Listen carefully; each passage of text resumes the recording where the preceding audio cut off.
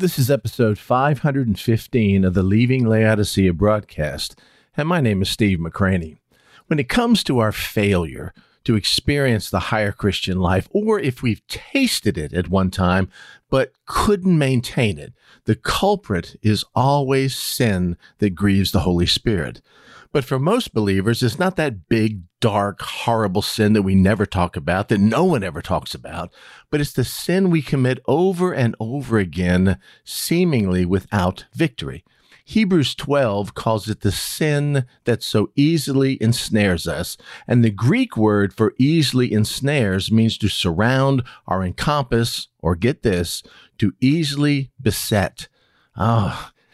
That's what they are. They're besetting sins. I understand that now. And if you look up the word besetting sins in a dictionary, you will find they are sins that we continually struggle with and have a weakness for, one we commit over and over and over again without relief. Does that sound familiar? I thought so. You may have a few besetting sins in your own life. Most believers do. But has God provided for us victory over our besetting sins that so easily ensnare or encompass or surround us? The answer, as you might guess, is a resounding yes. In fact, your victory over these sins is already secure. All you have to do is receive it by faith. Are you ready to find out more? If so, join with us as we learn how to leave Laodicea behind.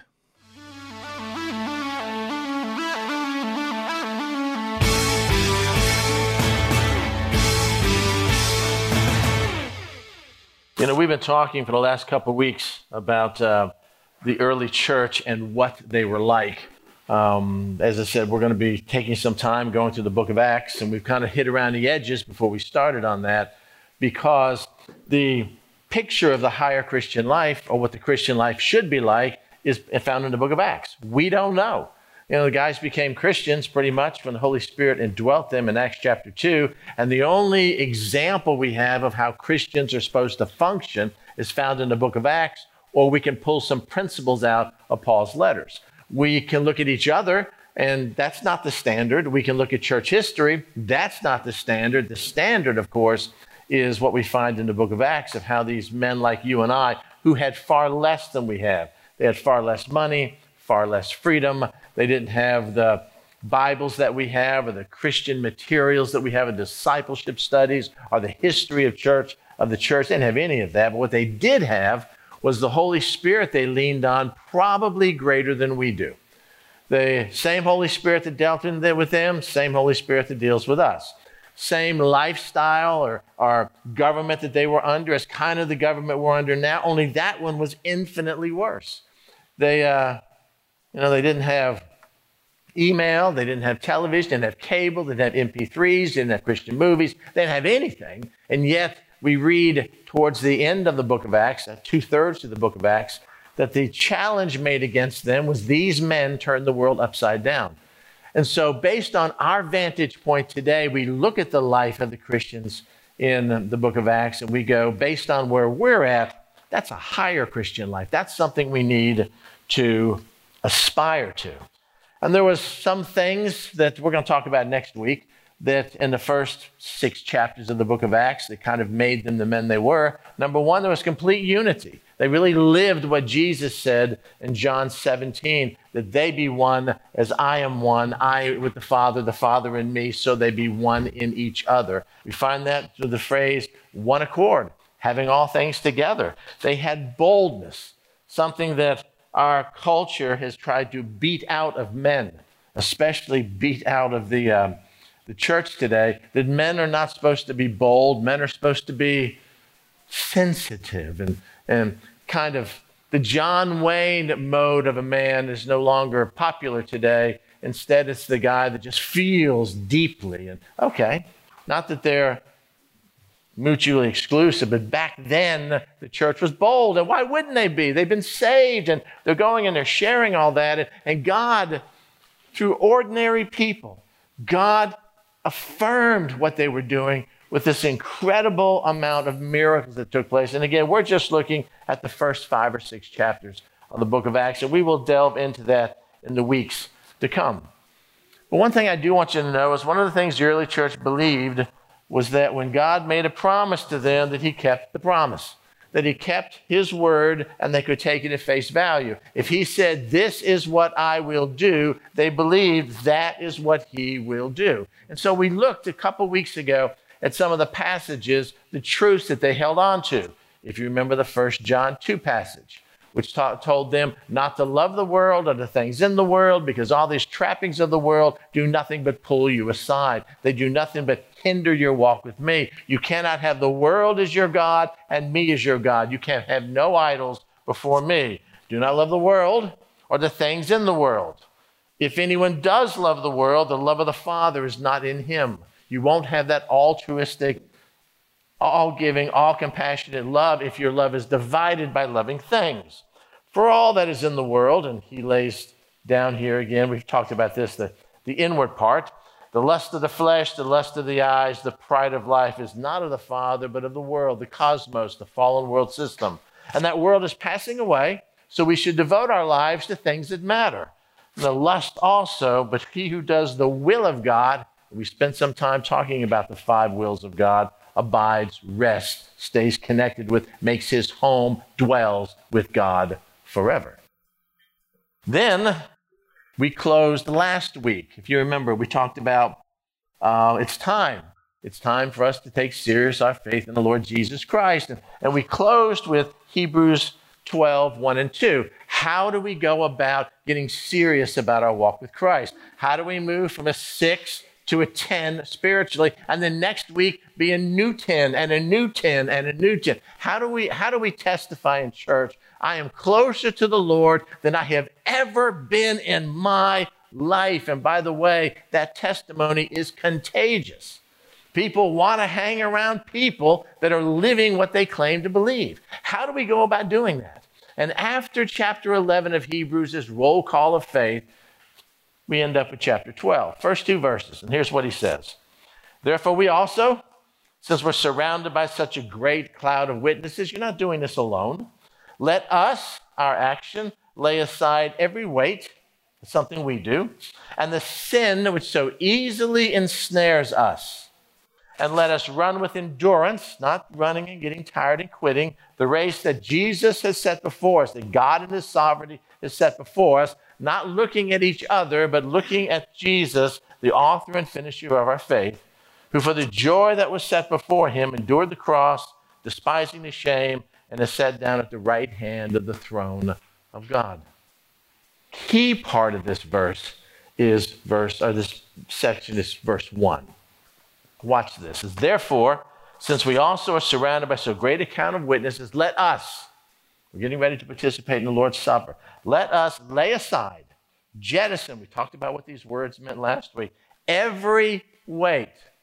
Do not love the world or the things in the world. Every weight, everything that hinders us from thriving with God, everything.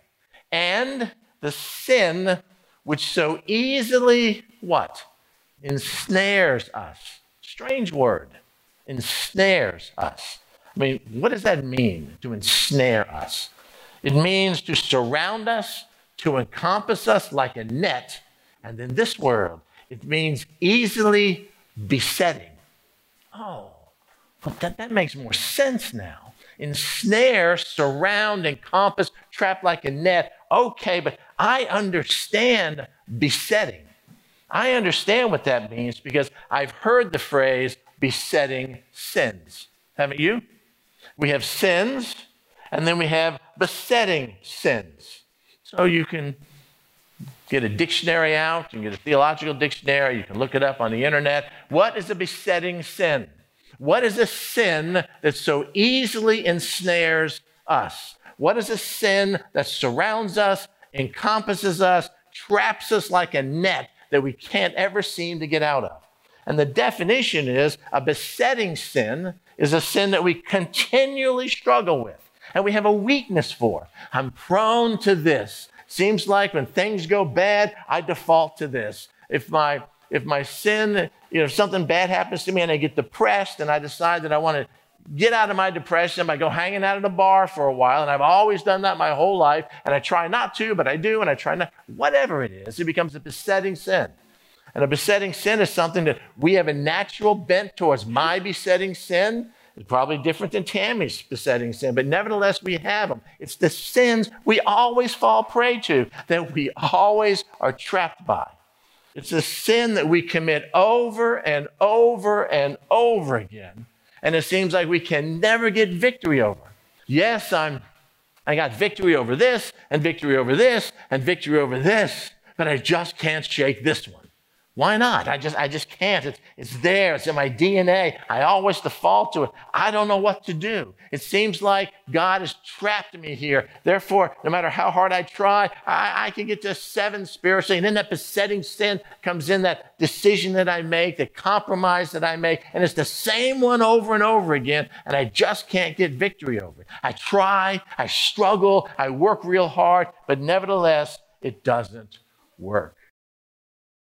The bottom line is this: if you and I are not growing spiritually, if we're not 10s or tomorrow an 11 or something of that nature, if we're not growing in our faith, if we're plateaued somewhere, maybe better than we were, but not where we have been at one time or where we should be, if you'll really research the reason why, it's always sin of some sort. A decision that we make. This is more important than you, God. I love this person more than I love you, God. I know your word says this, but I need to do this anyway. And those sins we commit over and over and over again until we basically just give up. It's the besetting sins that absolutely overwhelms us. And it doesn't have to be anything great. It could be whatever your flesh requires you to do to satisfy something Christ is not filling in your spirit. When all of a sudden I feel depressed, or I feel forsaken, or I feel attacked or alone or betrayed, rather than bolstering myself in the faith I have in the Lord Jesus Christ, I default back to how I handled that before I knew Christ. I'll go get drunk. I'll go do something I shouldn't do. I'll lower my moral standards. I want to feel good in the flesh, so I feel good about something because I refuse to let the Lord give me victory in this besetting sin, whatever it is. And it goes on for months, and it goes on for years, and then we get to a point that we just resign to it. You know what? It's just who I am. I'm okay being a 7. Because I tried and I failed and I tried and I failed and I keep failing and failing and failing. And every time I fail, I get depressed and it doesn't seem like God is powerful enough, or maybe I'm not powerful enough in God, or whatever it is. Just quit. I'm just going to give into that. That was my father's life.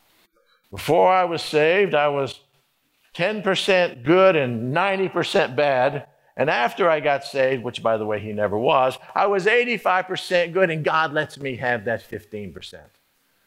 Where do you find that in the Bible? It's not anywhere in there. And that 15% of his, even though he wasn't saved, that he thought he was, it was horrific, just unbelievably horrific.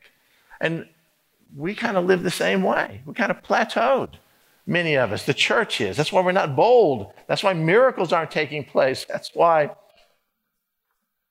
Christians are not in one accord. What do we do? I mean, is there a victory from this? Has God provided victory for besetting sins? And the answer is absolutely. Absolutely. But the thing that you have to do to appropriate that victory in your life is believe God's word. If you don't believe it, it has no power. You must believe God's word. So today, before we take the Lord's Supper, I want you to look at 1 John chapter 1. And I want to begin in verse number 5. And I want to show you truly how simple this is. 1 John 1, beginning in verse number 5. This is the message which we have heard from him. This is the message Christ communicated to us and declared to you. There is no gray area. There is no 15%, which is okay. That God is light. light. And in him there is no darkness at all. He is resplendent, glory, purified light. And there's not a shadow of darkness in him at all. Okay. Well, I'm a Christian. I believe in God. I walk in the light. I have fellowship with God who is in the light. Verse 6. If we say that we have fellowship with him and walk in darkness, we lie and do not practice the truth. What are we lying about? That we walk in darkness? Everybody knows you walk in darkness. No, we lie in saying that we have fellowship with the light. Today, it's really been this way for hundreds of years, we soft pedal the gospel of Jesus Christ because we don't want to make it too difficult to discourage people.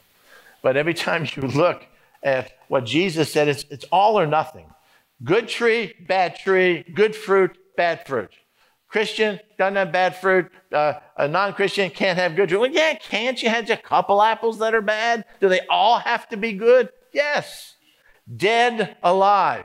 There's not anywhere in between. Hot or cold, no lukewarm. Light or darkness, nothing in the shadow of the gray area. That's the way God is. You don't love the world. James says you don't even become a friend of the world. Because when you become a friend of the world, I'm just a friend. You made an enemy of me.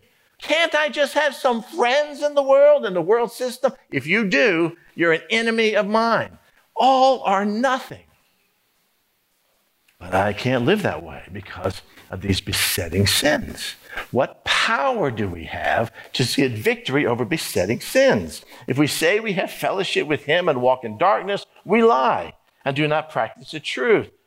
But if we walk in the light, to what degree? As he is in the light, that's abiding in him. That's the higher Christian life. That's him working his life through us. We have fellowship with one another, and the blood of Jesus Christ cleanses us from all sin. Pas, all, each, every, in totality, no exception, sin. If we say we have no sin, we deceive ourselves, and the truth is not in us. And then this verse. This is the first if-then verse in this passage. If, condition. Of course, there's a then. The implied then is the second one. If I do this, then God will do this. If I don't fulfill my part of the obligation, God will not fulfill his. So all I have to do is do my part, which is small compared to what I'm asking God to do, what God promises to do with his part. If I confess my sins, if we confess our sins, he, attributes of God, is faithful and just to, one, forgive us our sins. What I confess, he forgives. And here's the most overlooked promise in the book of 1 John. And to cleanse us from, note the word here, all past unrighteousness. I know that if I confess my sins, Christ will forgive me. I know that, no problem with that. I say I'm sorry, he says forgiven. I say I confess it, he says I'm pardoned. I got that because that's way out there. I won't even know if that's true until I stand before him at the judgment seat of Christ. But I believe that's true because it makes me feel better, and I'm accepting that part of your word. But the cleansing from all unrighteousness? No, I can't. I'm struggling. And if that was true, then why do I have this besetting sin that always holds me back, that always makes me feel terrible about myself, that always leads to depression or resignation, and I don't even want to get involved with church anymore because I feel so dirty because I can't get rid of this single sin or besetting sins that hold me back. One is easy to accept. The other one's a little more difficult, but victory comes when we do accept them. Can we just run this by you? If we confess, same confession you had when you got saved, if I admit, concede, if I openly acknowledge, that doesn't necessarily imply openly acknowledging in a setting like this. You openly acknowledge to God, God, I am wrong. I have sinned. I have messed up. I confess my sins. Plural here. Sometimes besetting sins are more than just one. I confess my sin to you, and I can trust you that you are faithful and just to do exactly what you said you would do if I met my part of the bargain. And my part of the transaction is I confess. Same thing when we get saved. If you confess with your mouth the Lord Jesus and believe in your heart God raised him from the dead, that's if, then, remember the rest of that? You shall be saved. I do my part, God does his part, and the benefit that I get from God's part is far greater than whatever I do. I give a confession, he gives me eternal life. I confess my sins, he fills me with the Holy Spirit. I give him a broken life worth nothing, and like the song Levi led us in, he makes something beautiful of my life. If I confess my sins, he is faithful and just to forgive us our sins, to forgive me what I confess. I got that, Lord. I don't disagree with that. I believe every part of that. My experience has shown I don't stay awake at night beating myself up because I don't think you've forgiven me of my sins. But I stay awake at night beating myself up because I feel like a spiritual loser because I can't get victory over the sins that I keep doing, and I keep asking you to forgive them over and over and over again. And if I were you, I get sick and tired of hearing from me. That's a besetting sin. And if I got rid of that besetting sin that would hold me back, whatever it is, I know my spiritual life would soar. I'd be a 10. Next week, I'd talk about how close I was to Jesus because I'm not burdened by that sin anymore. How do I get victory? He tells us. If we confess our sins, he's faithful and just to forgive us our sins and to cleanse. The word cleanse here means to purify from the power and guilt of sin, to free from filth and defilement. He takes us and he cleanses us. Well, does he cleanse us like positionally because of our sins? He cleanses us from all unrighteousness. From God's vantage point, all of what is wrong, all of what is wicked, all that what is impure in your life, everything that is an offense to him, everything that grieves the Holy Spirit, he can wash it clean, wipe it clean, set it aside. You mean if I confess my besetting sin, that he will forgive me of that? Yes. And not only that, but he will purify your life, that will no longer be a besetting sin to you. You'll be able to approach him free from guilt, free from the power of sin, free obviously from the penalty of sin. You'll be able to embrace him for who he is. And the only time that besetting sin will enter your life again is if you voluntarily choose to do it, because it'll no longer be something that you're naturally prone to. It will be an anathema to you because he has cleansed you from everything about that unrighteousness that drew it to you. So, how do I do that? Well, if I were to survey you, if I started with you, Karen, and I surveyed you, and I said, do you believe this? Well, yeah, I do. Why? Well, because it's in the Bible, and I believe everything in the Bible. Do you think it's true in your life? I don't think so. Why? I don't know. The sin's too great. I've tried and failed. Doesn't seem to work for me. I just can't get victory over this black spot in my life. I believe it's maybe okay for other people, but for me, no. No. So I just kind of give into it. And I give into it, and I give into it, and I give into it. Maybe it's an attitude. Maybe it's just pride.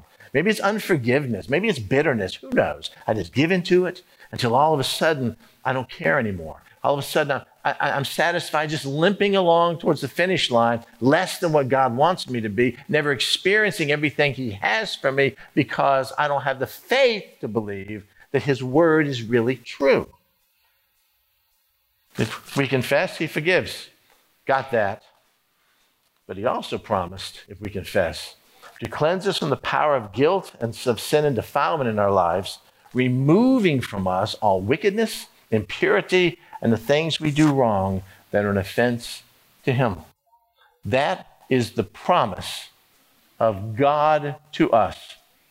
The same authority that he has when he says, I go to prepare a place for you. And if I do prepare a place for you, I will come again and receive you unto myself, that where I am, you will be also. It takes the same amount of faith to believe in that as it does this. And to believe one because, well, that's in the sweet by and by, and the other one, no, it's because this guy at work is giving me such a hard time, and I just complain about it all the time, and I just can't stand him. It doesn't mean that one is greater than the other. It just means where we're willing to let our faith reside. So do you believe the promise? Yes. Cognitively, yes. Okay. Well, if so, are you ready to step out and see whether or not it's true? That's where faith comes from. That's where the early church became the early church, because they were willing to act on the things that they believed. So I have a proposition for you. Rather than make it like a guilt thing where we all feel terrible about that, let's do something we probably have never done because we feel guilty doing it. Let's put God to the test. That's horrible. We're not supposed to test the Lord. Yeah, there is a couple places where he tells us to do that. One of them is in Malachi chapter 3. As a matter of fact, I shared this with you before, that when Jesus was getting ready to send the 12 out by themselves and then the 70 out by themselves, he gave them some instructions. Spiritually, what I want you to do is heal the sick, raise the dead, cast out demons, freely give, freely receive. And then the rest of the stuff he talked about, don't take extra money, don't take extra shoes, don't worry about what you're going to eat or where you're going to go. He spent 4 verses talking about money and supporting them, and 1 verse talking about all the things they were going to do, because God knows we're more concerned about us than we are anything else. So the challenge that he gave in Malachi was this: I want you to bring all the tithe into the storehouse. What? Why? Malachi chapter 3, verse 10. Bring all the tithes into the storehouse, that there may be food in my house. Okay, we're not talking about tithing. But the next sentence says, try me now in this, says the Lord of hosts, and see if I will not open up for you the window of heaven and pour out for you such a blessing that you will not be room enough to receive it. God says the one thing you're struggling with, which most of us struggle with, is enough money to pay our bills, to do the things that we want. I'm telling you, if you tithe, if you don't believe it's true, test me on this and prove it. I think the same admonition could apply to this. You think this verse is true? You think God really can heal you of a besetting sin? Do you really think that he can cleanse you from all righteousness? Test him on that. Test him. We're going to take the Lord's Supper in just a few minutes. And the challenge I have for you is join me this week on a test where you surrender whatever sin you know holds you back. Maybe it's a lust that you haven't given up from the past. Maybe it's a bitterness towards God because of things that have come your way. Maybe it's a sexual sin, or maybe it's just an attitude like pride or arrogance or lust for money or the possessions of the world, or whatever it is. Maybe it's just complaining and not being fulfilled with what you have and always wanting more. Whatever it is. God, your word says that I've recognized it to sin and confess that you'll forgive me. I believe that. But will you also cleanse me from it? Will you also give me victory? Would you also let me walk in a newness of life with it? And Lord, your word says, yes, but I've never experienced it in my life. So right now, I'm going to test you with this. I'm going to confess it. I'm going to yield to you. I'm going to surrender to you. I'm going to ask you to fill me with your Spirit and with healing and sanctification, and see, as he says in Malachi, if God doesn't pour out a blessing on you, maybe a spiritual blessing on you beyond what you can even imagine. We spent about 15 minutes talking about things that we were thankful for this year. Can you imagine if next week you are more thankful for what he did in the last 7 days than you were all of last year? Think he can do that? Absolutely. But test him in this. My God and your God is a big God. Doesn't get offended for our lack of faith. As a matter of fact, the disciples said, increase our faith. Show us how to have more faith. I mean, he honors our honesty. He knows exactly how you feel, exactly what you struggle with, and what your doubts are. Confess that to him, yield that to him, and let him change us from the inside out. Let him make us into something we've never been. Now that's my challenge to you as we take the Lord's Supper. What I'm going to do is pray, and then I'm going to ask a couple guys to help us pass this out. And then while we're passing it out, I would like you, in your heart of hearts, Lord, I have a besetting sin or besetting sins or sinful attitudes, things I'm entrapped with that ensnare me, that trip me up every single time. And Lord, I'm sick and tired of living that way. I'm going to yield it to you. I'm going to give it to you. You said that you would cleanse me from all unrighteousness. That if I confessed it to you, not only forgiving my sins, but in the life I live right now, the life of sanctification, you will cleanse me from that. And Lord, I'm going to believe your word. I'm going to test you in this. I think God would be pleased at your desire to let him be God in your life and not put him in a box and think it's not going to work, maybe for somebody else, but not for you. And let's see what God does. Amen? Will you join me with this? Let me pray. Father, you are King of Kings and Lord of Lords, and your word is so true here. Your word tells us what to do and what not to do, and what promises you provide for us. And the higher Christian life, Lord, is when we had the faith to believe you for what you say, and not doubt you or fear you or call you a liar, which is what we're doing. Lord, you said that you would cleanse us from all unrighteousness, that you would purify us from that you would make us like a newborn babe spiritually in front of you, filled with your Spirit, having all the power of you living in us to say no to these sins. Because greater is he, you living in us, than anything Satan can throw our way. You've given us shield of faith, which extinguishes every fiery arrow of the enemy trying to make us fall back in the same ways we've always struggled with. You've given us so much that many of us have failed to avail ourselves to. But Lord, we're asking you to show us your word, to show us the truth of your word. And if we meet the if condition, we're going to believe that you will do the then part. And we're going to thank you in advance for that. In Jesus' name I pray. Amen.